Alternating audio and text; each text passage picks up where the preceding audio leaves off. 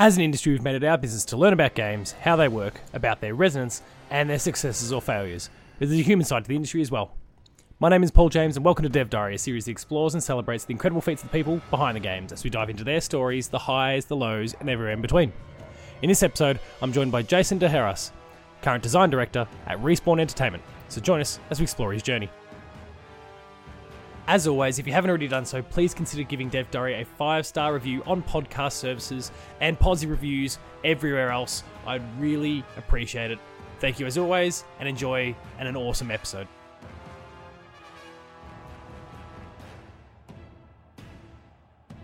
So today I'm joined by Jason. How are you? Pretty good. How are you doing? Not too bad. It's as we were just discussing prior to the show, I think this is about roughly 3 years in the making. I think we've been talking about it since not that long, maybe early 2020, not long after Jedi Fallen Order first came out. So it's been awesome to finally get to chat and to have you on the show. This is a really exciting moment for me, and it's great to have you on board. Yeah, likewise. Doing these type of things, there's always a certain bit of gymnastics I have to do. So yeah. Yeah, it's nice when things can finally work out. So this is Dev Diary, a series where we talk to developers from throughout the industry. They share their stories, their experiences, and the journey has led to this current point in time. And as much as, we're referencing obviously Star Wars Jedi there. You've got a really recent release in Survivor. But before we get to any of the more present day sort of activities, I'd love to rewind to a point prior to your career and talk about some of your first experiences with video games in the first place. Do you recall what the first game was that you played, or what some of the first games were that you encountered? Oh, my first game? Yeah, I think it was... If not the first, somewhere in the ballpark. Something on the Atari 2600.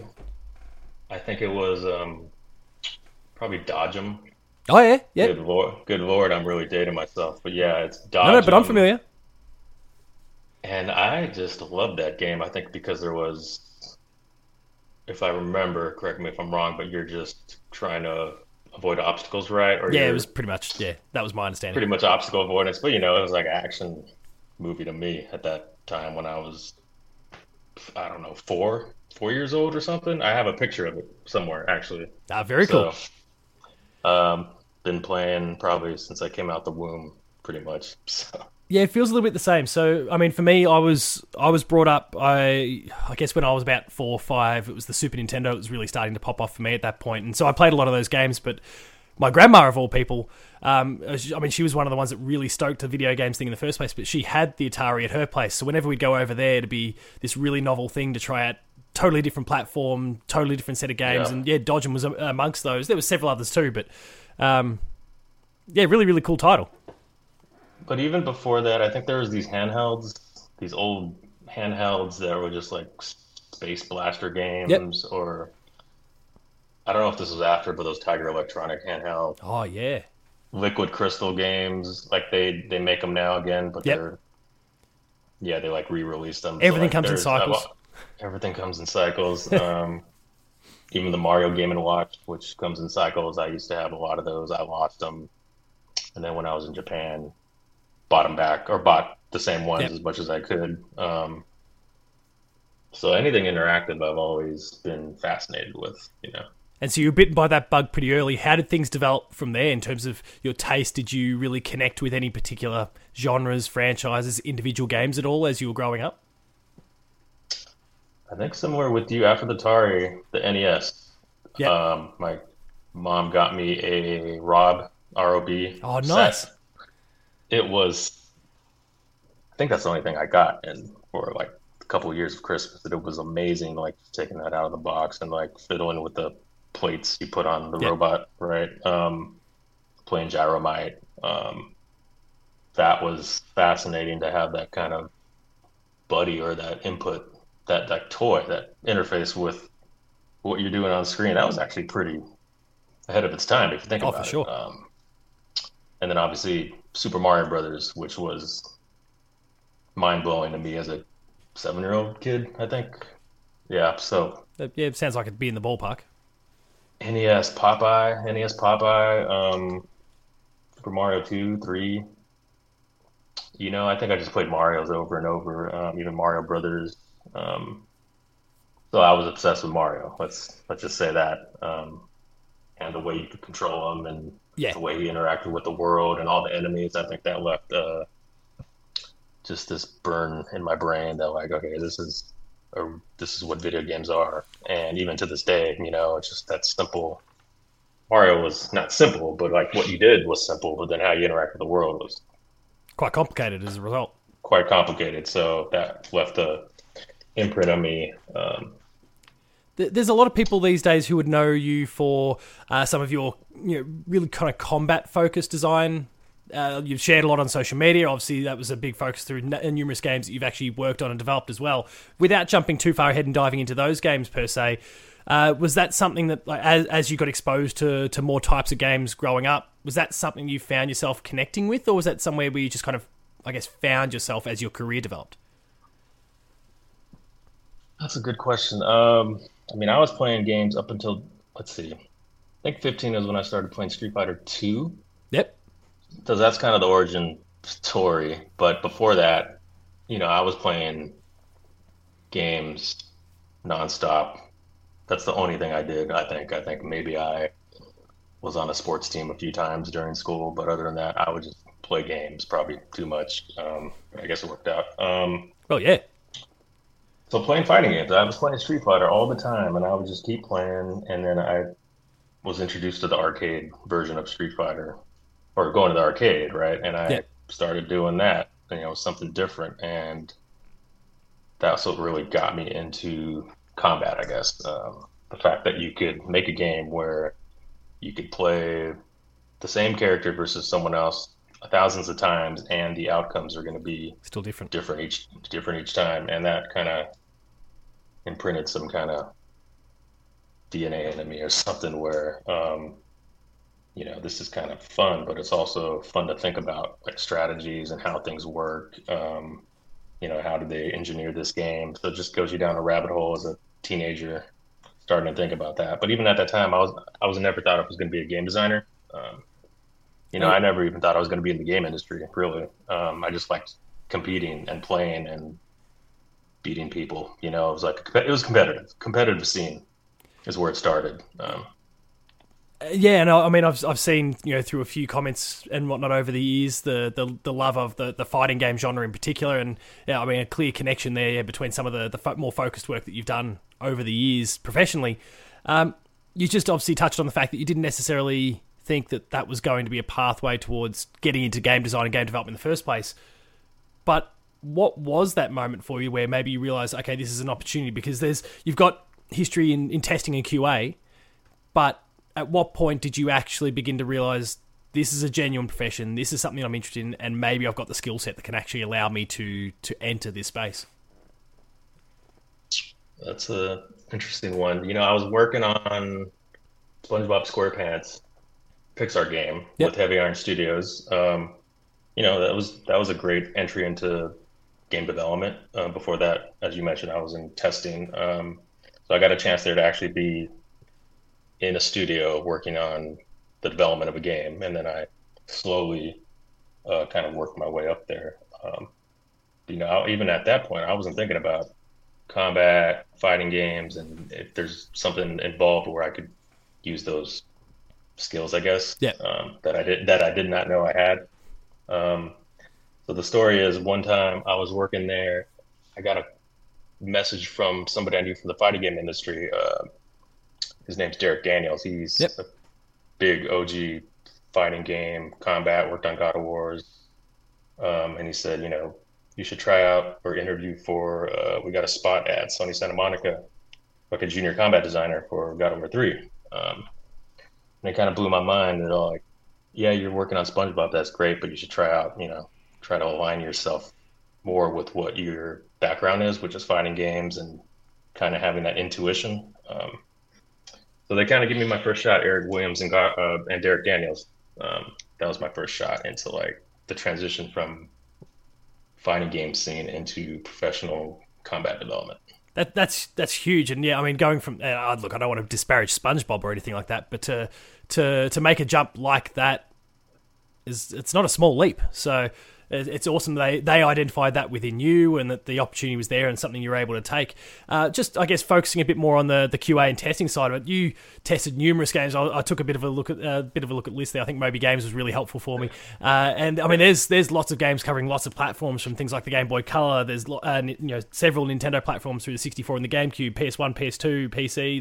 There's ranges of different games across lots of different platforms there. Did you have any? Because there's a lot that gets said about QA coming from a host of different perspectives. We hear good stories, we hear unfortunate stories sometimes as well. What were some of your experiences through QA, and do you have any particular favourite projects that you got to work on? Because the nature of the work is a bit different to, I guess, what other aspects of actually developing a game can be. Still incredibly important, but it's a very different approach. Did you have any particular favourites or highlights along the way? When I worked in QA, I was working for THQ, which was the publisher Yeah. side, right? So I would test, as you see in my credits, I had like 30 plus credits for testing, and I would test various games, not at once, but 1 week I could be on one game, Yeah. game A, and next week I could be on game B, or even half the day do one game. I don't know if I had a favorite. I'm trying to think back. That was a while back, but I just enjoyed breaking games. I was pretty good at breaking the game. That Which was is what kind they're of looking my, for, right? yeah, breaking the game, finding weird bugs, finding text bugs, even stuff in the legal screen. I was just good at doing that. So they kind of recognized that, and they just allowed me to kind of free roam and test kind of how I wanted to. I was going to school at the same time, so sometimes I wasn't even full time. But the games I think I liked testing the most were like kind of these cutesy. Like I worked on Rugrats. I tested Yeah. one of those, and it's just fun to like try to get the player to go somewhere where they can't, or break a mechanic, or Make Chucky you do know, something that Chucky really shouldn't be doing. yeah, try to get out the world. All the stuff you see on YouTube nowadays, where you're breaking the game or you're doing speed runs. You know, 10, 15, 20 years ago. I mean, and even now, right? Testers, that's their job, right? So it was just mind blowing that I could get paid to do that pretty well actually for the time, go to school. I had a boss, but I mean, it was all just me in the game, and Yep. it felt pretty liberating that you could actually, I guess that was my first, like, oh, you could actually make money Doing being working in the games. game industry. Yeah, working in games. Not really playing games, because playing and testing are two totally different things, but the fact that I could interact with the game, get paid, it was pretty eye-opening, even though at the time I was going to school for something else. And so, how did that testing opportunity first actually emerge for you in the first place? As you say, you're obviously in school for something completely different. But how did you go? I mean, I guess you were doing the two simultaneously for a period. But how did that opportunity emerge, and what made you think, okay, this is something I need to take on? When I was working at THQ, there were other testers and people within THQ. They had like a hierarchy. There was Yeah. producers and stuff like that. I'm like, oh, moving up in the business world. I didn't really understand that and like how that worked. I'm like, yeah, I'm good at testing, but is this something which you can do for a career? But that's not the path I wanted to go down by. So there was this opportunity to test on site with the developer uh, of the Rugrats, of the SpongeBob games, of the Pixar games, Heavy Iron Studios, which was a good studio. It was a great studio. They made good games. So I took that opportunity, and I was picked along a few others to go down there Yep. on site, 8 hours a day. And that was a new experience because I get to test and talk to the developers at the same time, and build those kind of skills. So I can't remember exactly if I was picked or if I just went and asked and said, okay, you could go. So, but long story short, I was given the opportunity. I took it. And then from there, It's been a bit of a I whirlwind. moved in. Yeah, then from there, after lead tester on SpongeBob, the movie, I think, or SpongeBob Bikini Bottom, I was doing something in their editor in my off time, showing them like a little level and like a little sequence with like bounce pads or Yeah. something. And the lead designer looked at that and said, "Oh, there's some potential here." And then next thing you know, I'm doing, I think, audio implementation, and then after that, I get my first job as a game designer. And that'd be on the likes of work. The Incredibles, Rise of Undermine, and Ratatouille, right? Yep, exactly. Yep. So obviously we've touched on then how that opportunity emerged to pivot over and to join the team at Santa Monica. As we touched on, obviously not to discredit any of those titles that we've just touched on, but obviously in terms of the scale within the video game landscape, enormously different. There was obviously so much hype and excitement off the back of God of War 2 and what that was going to eventually become. We had obviously some of the spin-offs that were going on in the PSP as well. So what was it like when you've had this opportunity, you've taken on the job, and then was there a moment where you've just realised what you've signed yourself up for in terms of the scope and the size, the scale, the importance to PlayStation, etc.? Well, in the interview, because it wasn't a foregone conclusion, that like Eric and Derek just got me an interview, and the interview was the most stressful, nerve-wracking interview of my life, and I probably failed it, to be honest, but I think Eric saw the potential in me. I was a horrible interviewer. I'm probably not that much greater now, but no, I'm with you. I'm horrible at it. If I'm in focus, I start to stumble and stammer. Yeah, I'm not great. Even I mean, now I know how to handle it more by preparing and like because I'm wiser. But still, back then, pretty nerve wracking. He went on a limb for me, Eric Williams, and they took a chance on me, I would say. So, and once I got in, I think I did all right. But I remember my first day, I sat next to Eric. He was the lead combat designer at the time on God of War 3. And I was next to him, and there was a whole like set of process and things, training, like 2 weeks training, I think, just to understand the tools, because this is all new to me, right? Of course, yeah. Very much different than my last job at Heavy Iron Studios. Not to mention how they want to design combat in God of War, those sort of things. There's the stylistic component as well as the technical component. Yep, and it's a big budget game. Development of SpongeBob was like probably half or even less the time of what God of War 3 would be. The team's like 4 times bigger or something. So, I get in there. I'm a combat designer, junior combat designer. I got one. I'm going to own like this little enemy, and I'm going to work on that thing for 6 months, right? So that's like the big difference between what I did before and what I'm doing at Sony Santa Monica and God of War 3. So, I mean, but there was a lot of training. There was a whole process that Eric had about, learning the tools, just not even doing any real work for the first few weeks, learning on a dummy character, breaking it down, deconstructing it, rebuilding it. He would review it. So, like, it was like going back to school a little bit. Yeah, I mean, it's a whole new skill set that you're learning. Yep.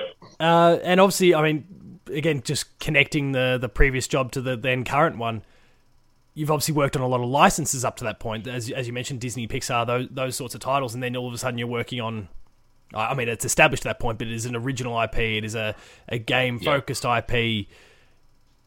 But in terms of, I guess, a freedom that brings, no strings attached, no constraints from the big governing overhead bodies, did that have any sort of bearing? I know the combat folks, some of the things that you were focusing on may not necessarily be a concern within the license space as well, but I mean, was there a freedom that comes with the fact that there's no strings, we're not attached to anything, we don't have that body that's going to breathe down our neck and say, oh, you can't do that to this character, etc., etc.? Well, actually, God of War had its own established rules by then. Like, if you think about it, it was God of War 3, right? And there was already a franchise. And I remember on my first week, there was like this list of Kratos rules, kind of God of War rules, like literally a list of like how he's supposed to behave, how's his tone, his personality. And that really applied to kind of everything you worked on, right? Even on the enemies, right? He's a brutal player. You have to kind of meet brutality with brutality, and that's kind of like your guiding light. And a lot of stuff was already designed on paper for God of War 2, and then that was already in paper stuff that I would just look at a paper design that was approved or whatever, and I would just coming in as a junior, you're just gonna put your head down. Here's the design on paper. Now you're gonna work with animation, programming, effects, and whatever to make that real and be in the game, right? So there were actually a lot of rules and constraints, but that was something that I think made me a better designer. I think that makes anybody a better designer, a developer. Like here's a box that you have to work within. There's a time. There's only a limited amount of time you have to make the game, things to work on. So I mean, that's always going to come with the territory, I think. Yeah, I guess total freedom can actually be a hindrance sometimes, where versus working with at least a few constraints, whatever those might happen to be. There's a few things that you've cited over the journey in terms of your work with God of War that I guess are maybe personal highlights for you. Things like Hades, for example. I guess what goes into some of that work, and what makes that stick out to you, I guess, in retrospect. There's so many great things about those encounters, I might add, purely on the consumer side, but in terms of working on it, what was so great about that? Hades boss in God of War 3 was amazing. So kind of what I mentioned, there was a fully fleshed out paper design. That's kind of the process they had, which was vetted, iterated on, right? Went through many iterations. And then God of War 3, Adam Poole was the lead. I think he started, because I was just coming up as a junior, right? Yeah. They're not going to give that boss straight up to a junior that's only been there 3 months, right? So there's a risk associated with that. Yeah, so I got to train up. I got to work my way towards that. But before that, it was Adam Poole who got the boss up and running. Stood up is what we called it, to block out form where you could play through it. Yeah. Some of it's there, some of it's not. And then things got busy, and it gradually comes online. I was lucky enough to be put on that and help finish it. I'd say it's probably 50-60% of the way there, and nowhere near done. And the hardest part is finishing it, obviously, or one of the hardest parts. So that was my big kind of transition from working on a little tiny brutal puppy dog to working on this boss, which I didn't design it. Although you have to iterate when you're working on it, right? Because on paper versus iterating on it, it's going to change. So yeah, there's things that work that seem great on paper but don't necessarily translate. Yeah.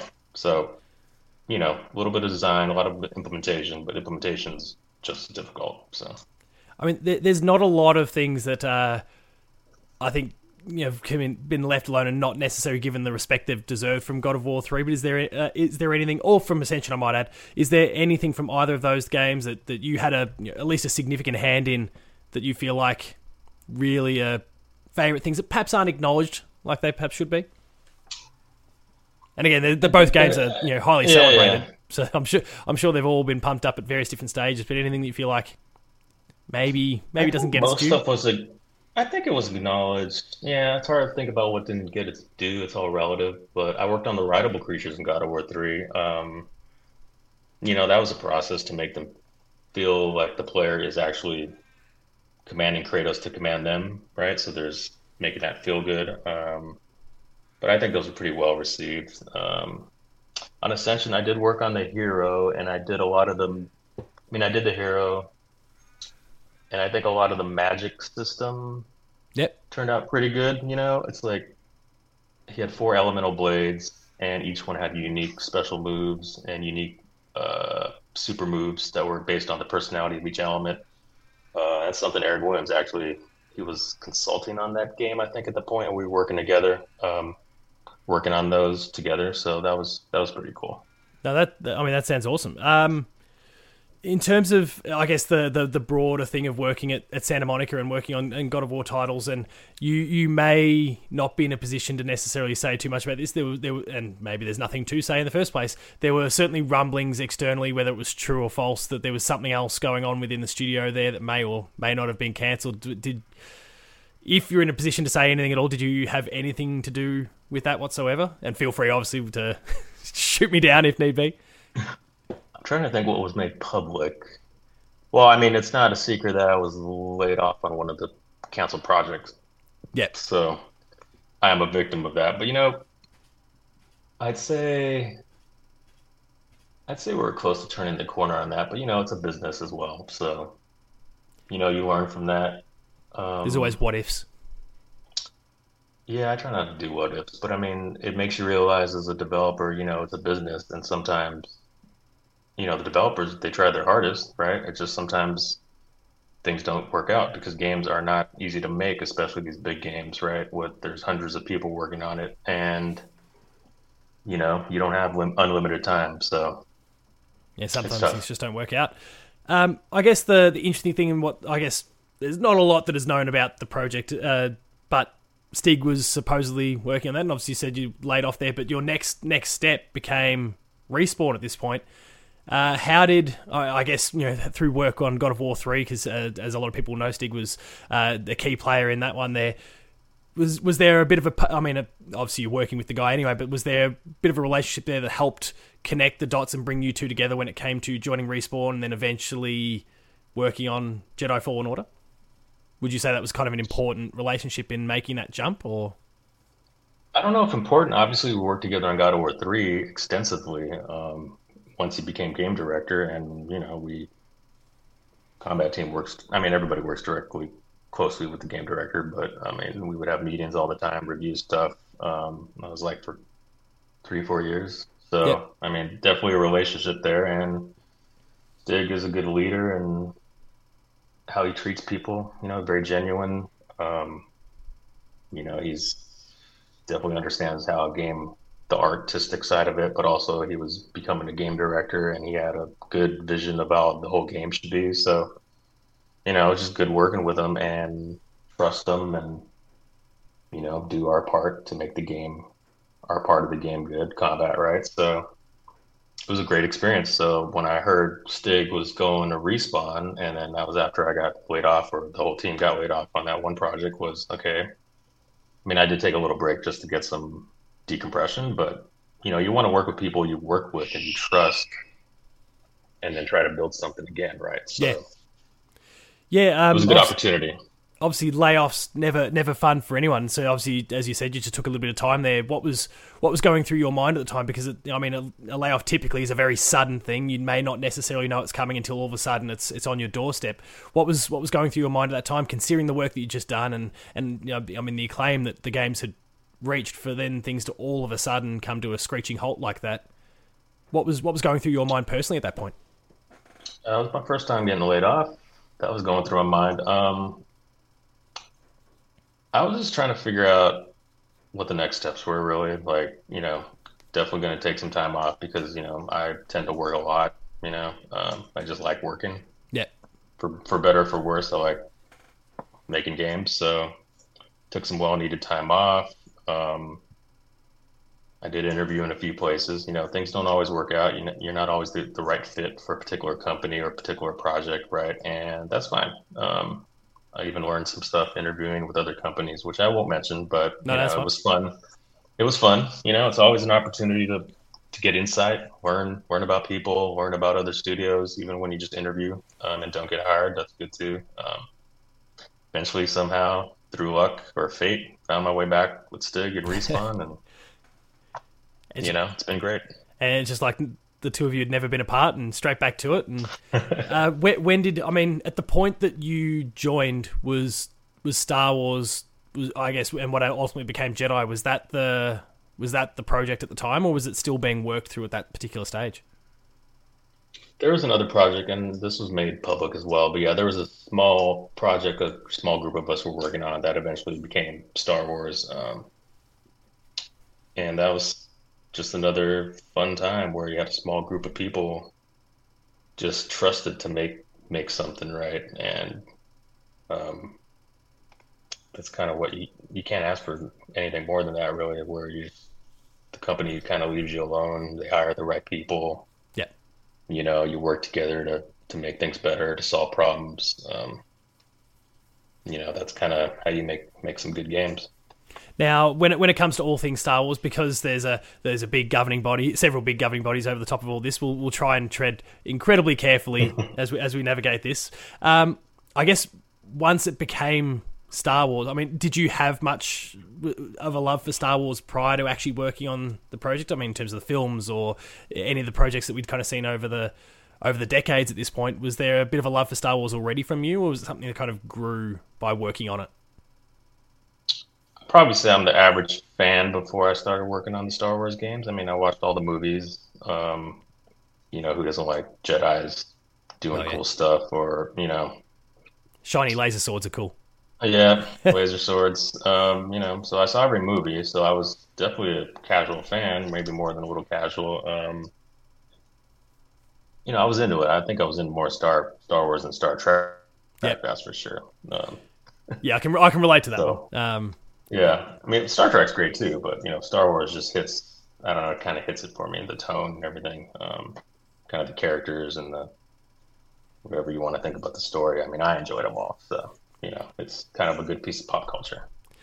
And so, as you came on board, there's the game design that became lead combat director. More recently, the senior director, design director, I should say, on Survivor. In terms of your growth, having worked on those games and the different skill sets and the different positions, I guess as a design director, there's probably a more managerial component that starts to creep in as well, a bit more overseeing and touching base, and maybe, would I be right in saying, a little less hands-on at points as well? What was that like as you've moved through these different positions? Bring all those skills that you developed through the work at Santa Monica, and I mean even that love of Street Fighter and combat and those things that dates way back. How did things evolve for you on that personal level as you were moving through the ranks? When I first came to Respawn, I started out as a senior combat designer, and I was doing initially all the work on that small project to implement combat, build the player, enemies, and this was all trying to learn Unreal 4 because I always worked in like a proprietary engine, so I had to do all that, so I was fully implementing at that point. And then once Jedi Fallen Order came to be, at some point I became lead. And that's something, I never thought I would want to be a lead, right? It's not something I aspired to, but it was another opportunity I took upon myself to kind of be in that role so I could help other people as much as I can. But, I still did stuff in the game. I still implemented. So it wasn't like just all overseeing stuff. I mean, Respawn, they have even managers and leads still do individual work. So, which I think is good. You get to understand kind of the tools and see what are the things that need to be improved because you're actually doing some of the work. You're still connected to the project, yeah. Yeah, you're still connected. So I kind of like that duality of managing and also being a contributor. But in Survivor, maybe I did too much contribution because it was, I worked a lot, but, I don't regret it really. But I had to oversee much more as a director, as you can imagine. Yeah. Managing my team. Yeah, the titles come with certain responsibilities. Yeah, and there's two design directors, me, which is more gameplay combat, and then there's Jeff, which is world and level. And we complement each other pretty good. So, but together, along with other leadership, we look at the whole game. So I'm not only focusing on combat, but at the same time, I kind of manage the combat team. So yeah, kind of juggling all these plates. But it was fun. So obviously, you say felt like maybe you did a little bit too much there at points. Was that just the, as you said, you like to work and you like keeping kind of again connected to the project there? Was that just that desire to not only manage and delegate and connect a lot of different disparate threads, but also just that constant desire to, I don't know, maybe keep your skills engaged as well? Yeah, it's the craft. It's like I like going into the engine, and also I'm not one like hiring hiring people, right? Hiring developers takes a while, right? So there's certain things to look for, and there's certain things that need to like be met. So it's like, you kind of balance of like who you hire, how many people you hire, and how much work am I gonna do? But I like the craft of making stuff, so I don't think I could stop doing that unless somebody forces me to stop. So, but delegation's a big part of it. We have a strong combat team that, works on the player. I didn't do any of that. I didn't make the player. I didn't make all the stances, boss designers, enemy designers, skill tree designers. So, I help out where I can. I might take a chunk that really isn't something that's totally important for someone else because I want them to grow as much as possible. So, but there's no shortage of work to go around. So I just kind of took grab what you can to help out. Yeah. Although I do tune the global difficulty. There's like all these numbers I can tune because we have 5 difficulties. Yes. So just kind of a spreadsheet, and I'll tune those, play the game. So there are some things I'm still like in charge of in terms of like ownership there. So So obviously, I mean, both games have been incredibly well received, and you've worked on both games in different capacities. But I guess what did you learn the most from? I guess really any of your works, even dating back to say God of War games, for example, that you were able to translate and provided transferable knowledge that you could bring with you to Jedi Fallen Order, and then of course Survivor as well. Because I mean, even if we look at say Star Wars versus God of War, there's like at that top level you can say okay, third person combat, those things, but then they're very very different in terms of how that is actually delivered.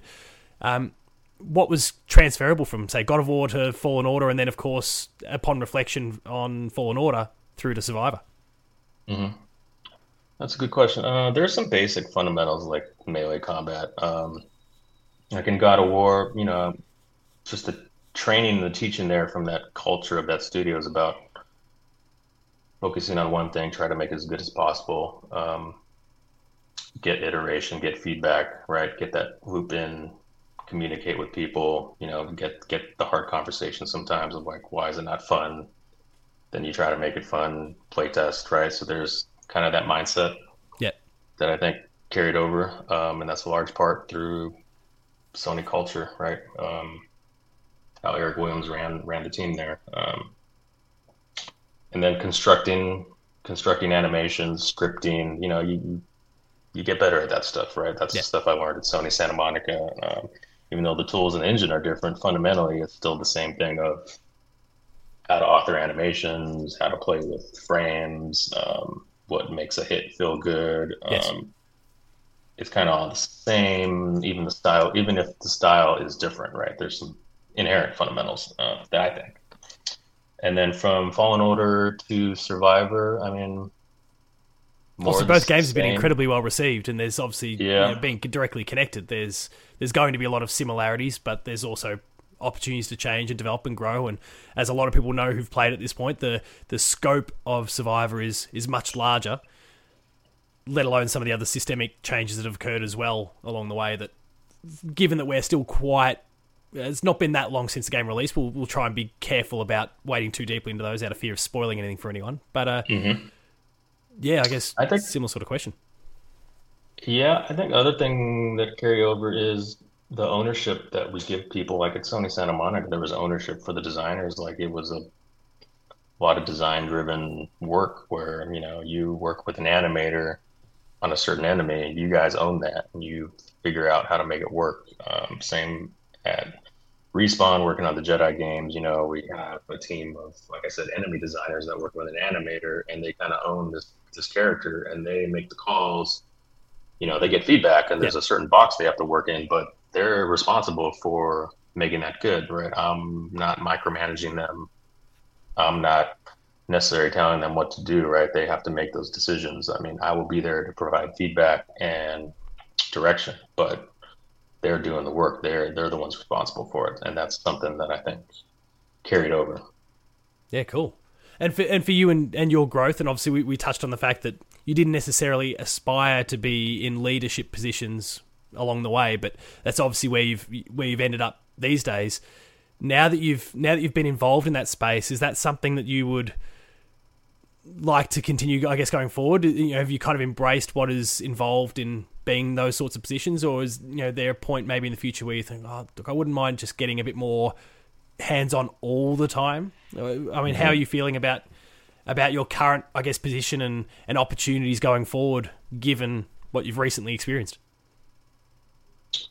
I see my current position as, a position to do good for others. I mean, like I said, making stuff and doing the craft, I don't think that will ever go away where I don't want to do it.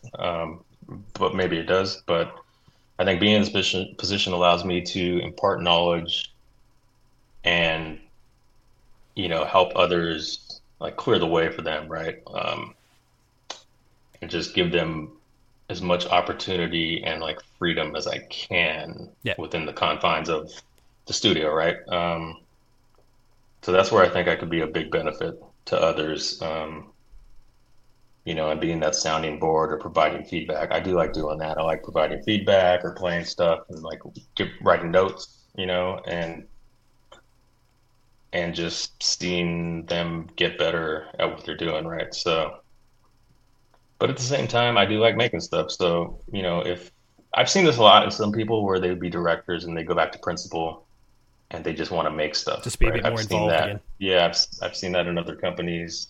I've seen that internally, and they want to be making stuff and pumping out stuff, and there's nothing wrong with that either. So, and it's great that companies allow that kind of going back and forth like that if the employee wants to. So, It's maybe just a bit of that age and stage thing, just where you're at the time and what you're feeling and what you feel like you might need the most. Which is, I guess, yeah, if the studios themselves are flexible in that sense and are able and in a position to pivot in terms of some leadership roles and those sorts of things, then that's fantastic for you going forward. That if you do feel like you need that itch, that it's not being scratched quite like it needs to, then you're able to pivot back at any given point.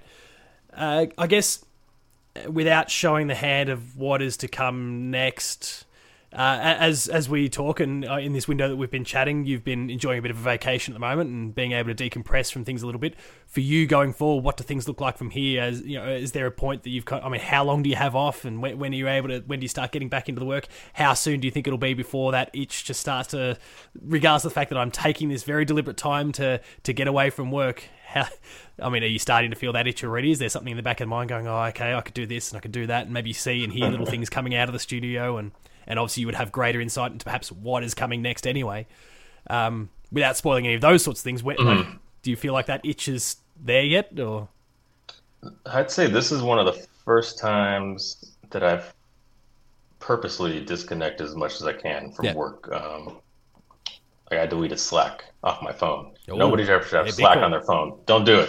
But I actually did it, and it feels amazing that I'm just enjoying my vacation, playing games.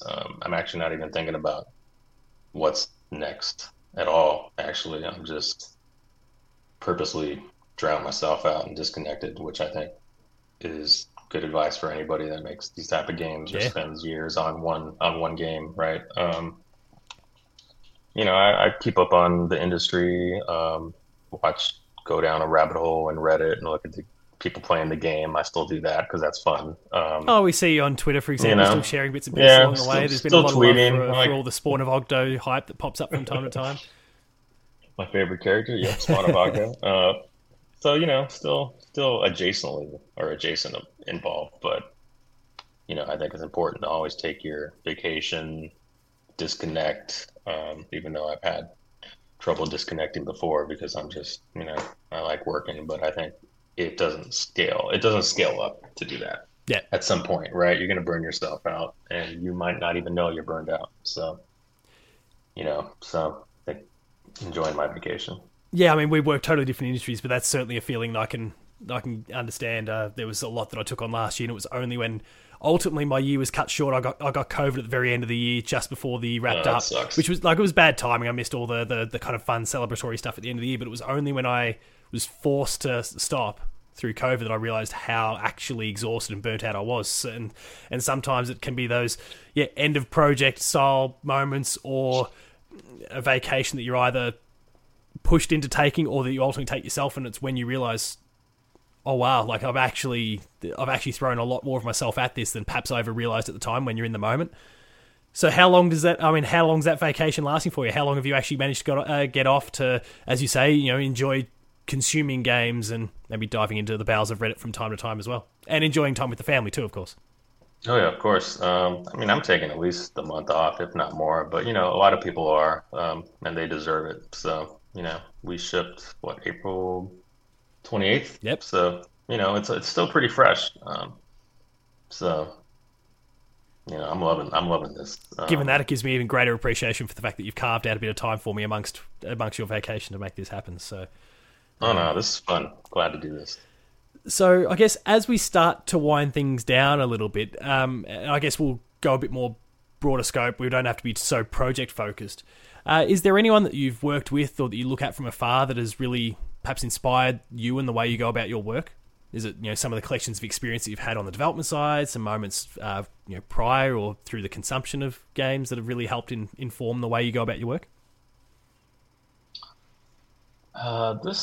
I think this is, there's a lot of people, but I think the combat team, working with the people I work with directly, on the Jedi team, specifically the combat team, because that's the team I manage. I mean, they're a fun bunch of people. They're all have their own unique. They bring their own unique thing, each individual person, right? I've been working with some of them on both of these games, so that's roughly 6, 7 years, right? eight Yep. years. They got fun, fresh ideas. They're also, we sometimes even hang out outside of work, so there's a relationship there. As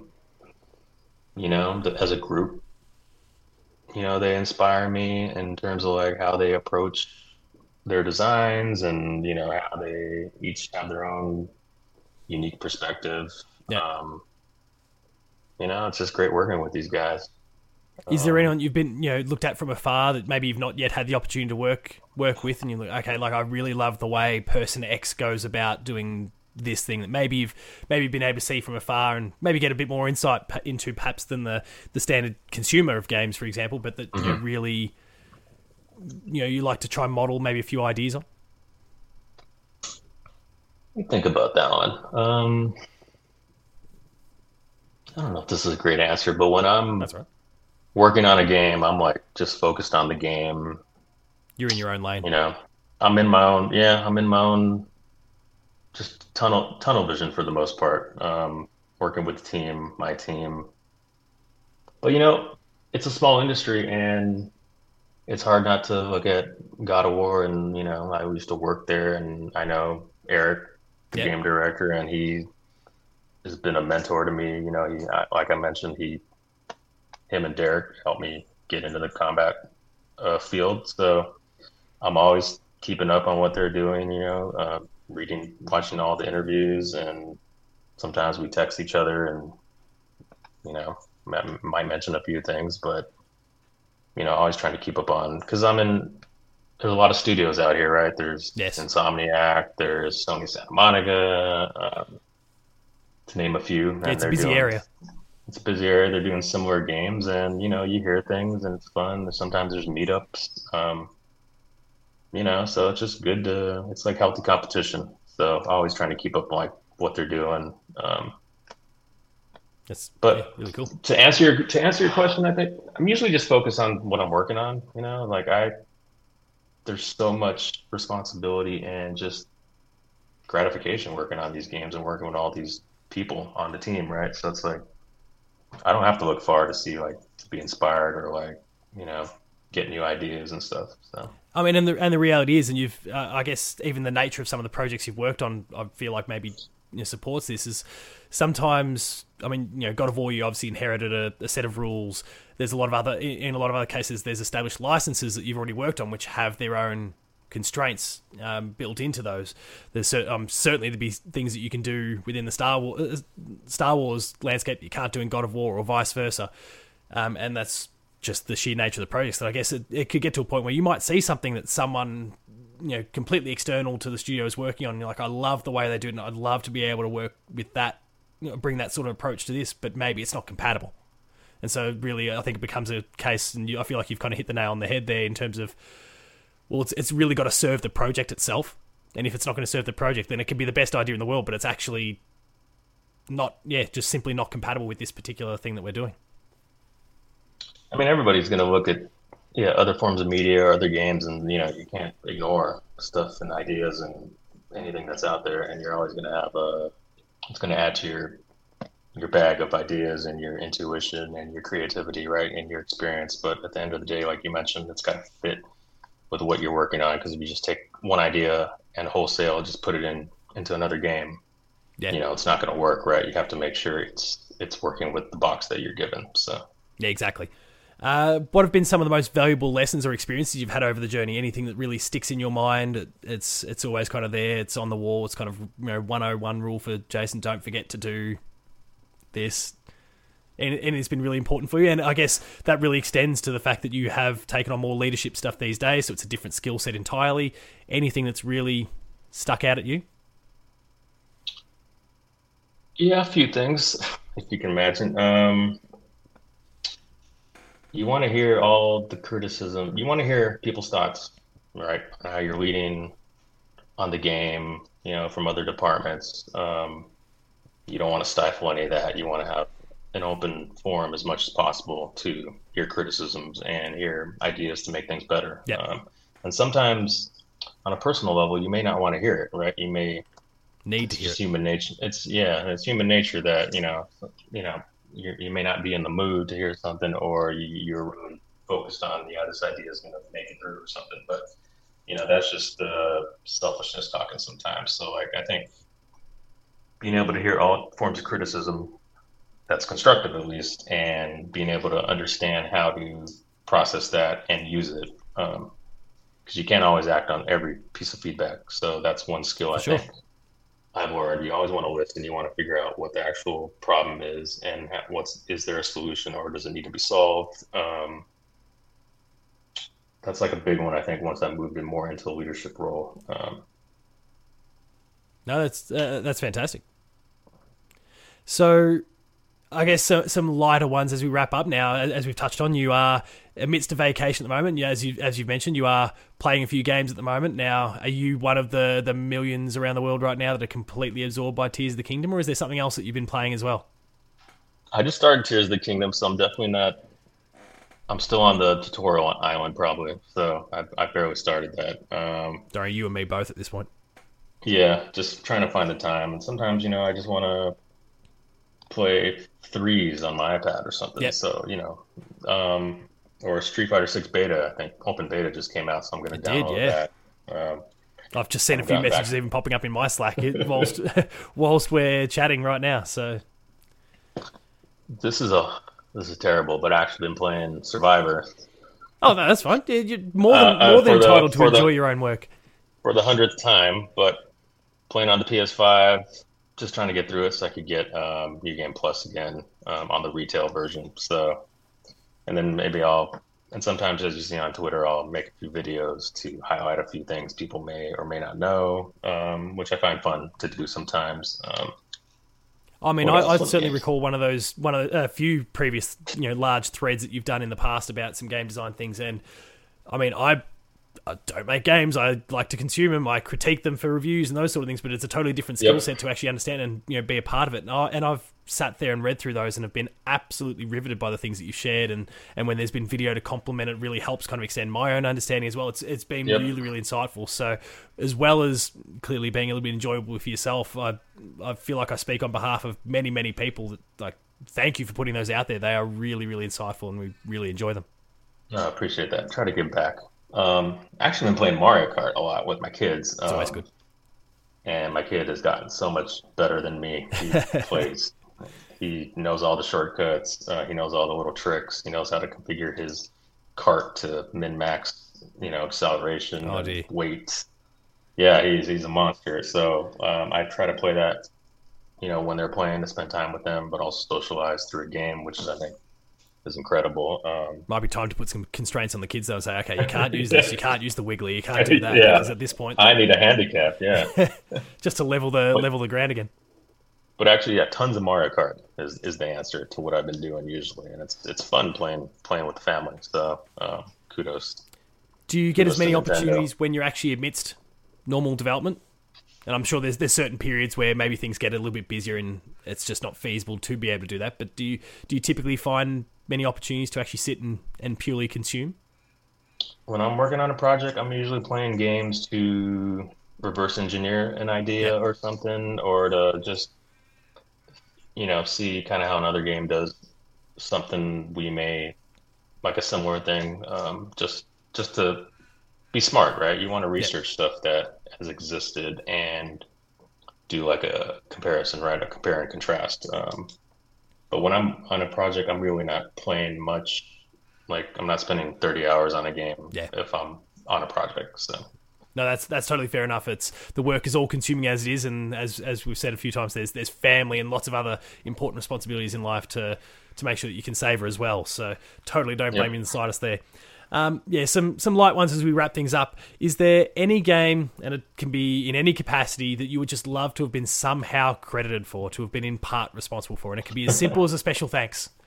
But is there just a game that you look at and you just wish, gee, I wish I could have had something to do with that? Or maybe because there's a particular component that you just think so well done, and like, I wish I could have done that. I could, I don't know if I cared about a credit, but the Batman games, the Arkham games are Yep. always fun, really fun. Even though not technically, they're a different type of melee game, but they're always fun to play. Can't imagine working on that, but I mean that would have been interesting.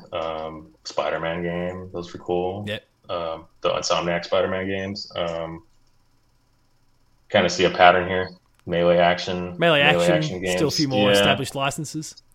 Licensed games. Yeah, I like licensed action games. Like, there's a lot of cool Marvel stuff or DC stuff. I mean, something draws me to those type of games because there's this hero you can latch onto, or there's this world or this fantasy, and I think I like having that box as a designer. This is something where you could draw from. That's what makes Star Wars kind of compelling. You could draw from 30 years of all this content that already exists, and you can kind of make it fit with what you're trying to do. And I think as a designer, I like that approach. I think that's fun to kind of have those constraints and kind of like how do you meld and shape something to still feel like Star Wars or that license, for example, but also put your spin on it. And I think that's just as compelling as maybe doing something completely from scratch. So.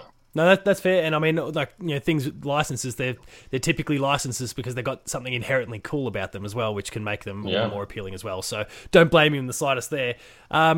If you could go back and replay any game, strike it from your memory, and get to play a game completely blind, is there a game that you just love to have that experience with again, playing it for the first time?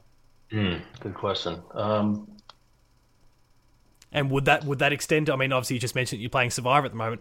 Would that extend to a game that you've actually previously worked on yourself? Where you're like, I've had all this work. I've been in the weeds though for so long. I'd love to be able to play that without having actually had anything to do with it. The old Tomb Raiders. Oh yeah.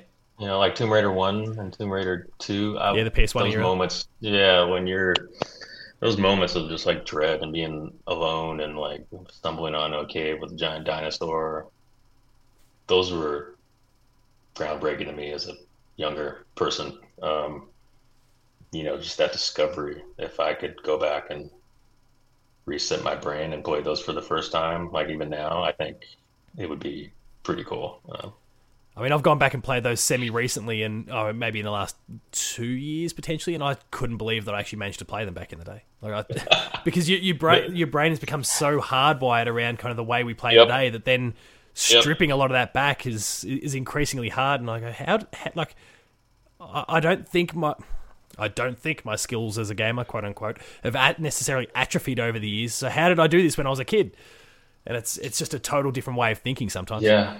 Things have changed. How they like the modern feel of some games, for better or for worse, right? If you go back and play those older games, but as like you said, as a kid or a teenager, somehow we get through them. Able to do it and like do them expertly and like and it didn't feel like you're fighting the game, right? It feels like you're immersed. So I somehow managed to beat Battletoads back in the day, but I could never do that. Oh, that now. was amazing too. Yeah, could never do that now. I mean, the Mario games, Mario 1 and 3, Super Mario 1 and 3, I mean... Revelatory experiences. First time you fly with the raccoon suit, whatever. Oh, yeah. I mean, those are formative moments. There's so many formative moments, but, there's part of nostalgia and childhood that you can't replicate when you're old like me, so... And so, I guess... On that note, we'll wrap things up there, Jason. It's been an absolute pleasure to have you on the show and for you to share this journey so far. It's been awesome to hear about it. As I touched on before, and you spoke of yourself, there's these amazing threads that you've put together over the last few years that people should absolutely check out if they're looking to learn more about the art of not only your design but the way you kind of reflect on what we're seeing from others as well. Really, really fascinating Twitter threads. So go check all of those out. You'll learn a ton from it, as I feel like I have. I still don't think I could ever do it myself, but who knows? Maybe one day. Never know. Never know.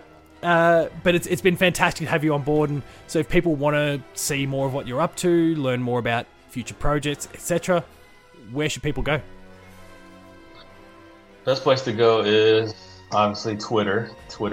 Jason DeHaris at Twitter, or Yeah, last name's sometimes hard to spell, but Jason DeHarris at Twitter or jasondeharris.com.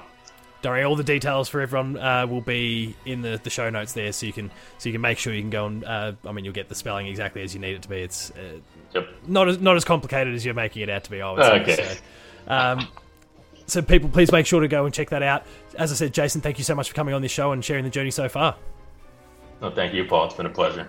And listeners, as always, thank you so much for listening, and I'll see you next time.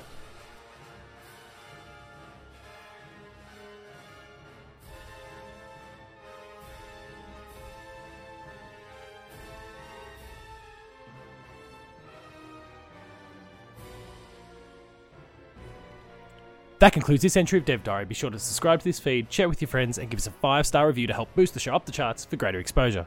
If you have any people you'd like me to reach out to an interview, then please find me at Paul James Games on Twitter to help me get in touch with them. Until the next episode, however, that's been Jason's story. Thank you very much for listening, and I'll see you next time.